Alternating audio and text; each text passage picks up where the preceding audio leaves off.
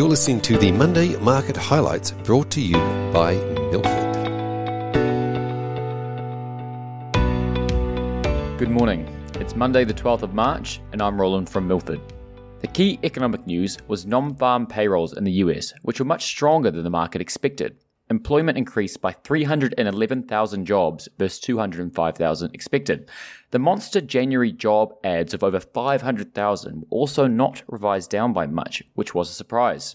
The unemployment rate, however, ticked up to 3.6% versus 3.4% expected as the participation rate increased. This is a positive development given the participation rate in the US had remained stubbornly low. In addition, average hourly earnings grew only 0.2% month on month, versus 0.3% expected. So the market remains very tight, but at least for February, it didn't flow through to wages. Earlier in the week, Federal Chair Jerome Powell testified in front of Congress. Generally, this is political posturing. However, he restarted his hawkish narrative, highlighting they would accelerate rate hikes if they had to. This saw US 2-year bond yields jump to over 5%, the highest level since 2007. This saw a sell-off in risk assets globally, which was exacerbated by the issues in the US regional banking sector we will discuss later. Domestically, the RBA raised rates by 25 basis points, which was in line with market expectations. They did, however, change the commentary in their statement, which suggested they were considering a pause in the near future. This is on the back of the monthly inflation data and the weaker employment print. We believe seasonality impacted the employment statistics, and the monthly inflation data is wrought with issues. The monthly inflation print measures less than half of the quarterly statistic and is skewed to goods rather than services, and as we've seen globally, the inflation risks lie in services, not goods.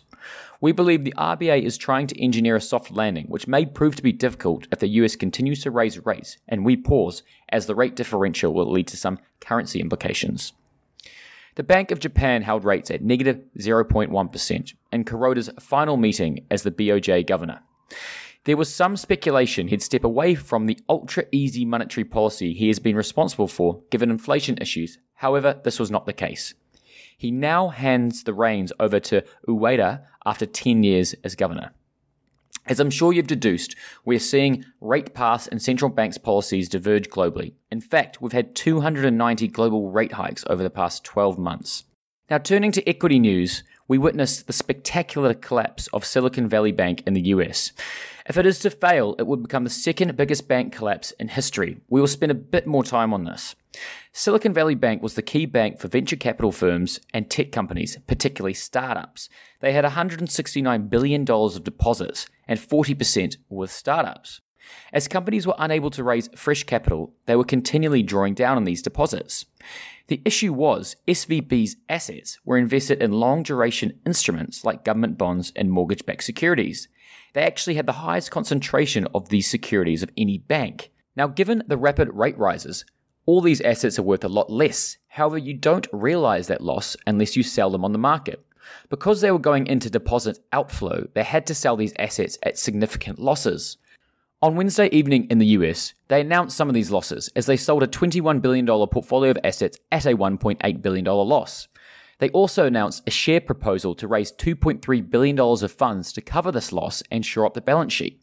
This spooked its depositors who started to withdraw funds at an accelerating rate, which would of course require SVB to sell even more assets at a steep loss to fund these withdrawals.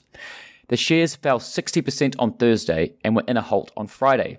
The preference shares are trading at 2 cents as it's very likely equity holders will get nothing. The FDIC has taken control of the bank to ensure an orderly winding down of its assets.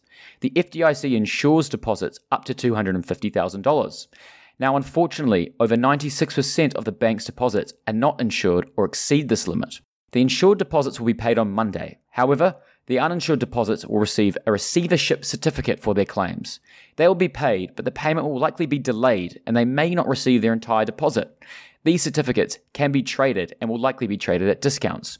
In terms of other implications, the obvious concern is whether this causes contagion and sees other banks fail. There are an estimated over $600 billion of unrealized losses sitting in the US banking system. However, it's important to note the large US banks are extremely well capitalized relative to the GFC.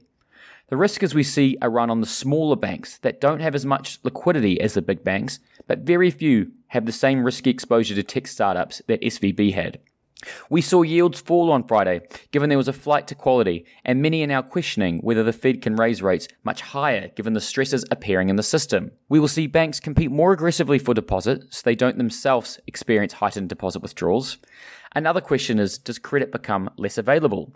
This has far-reaching implications if so. An example are commercial real estate businesses that are highly geared. If the banks no longer lend to these businesses, many could fail. There are also likely serious implications for the US startup scene, given how many companies exposed to that sector will be caught up in this issue. Finally, there's also a scenario that government steps in to ensure there is no contagion. At this stage, there is a lot of uncertainty. We do know, however, that the banks are in a much better position than they were pre the GFC.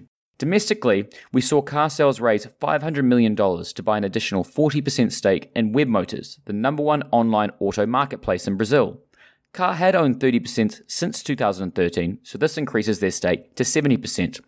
They over-raised and reduced their gearing to 1.9 times. The acquisition is expected to be EPS accretive in time.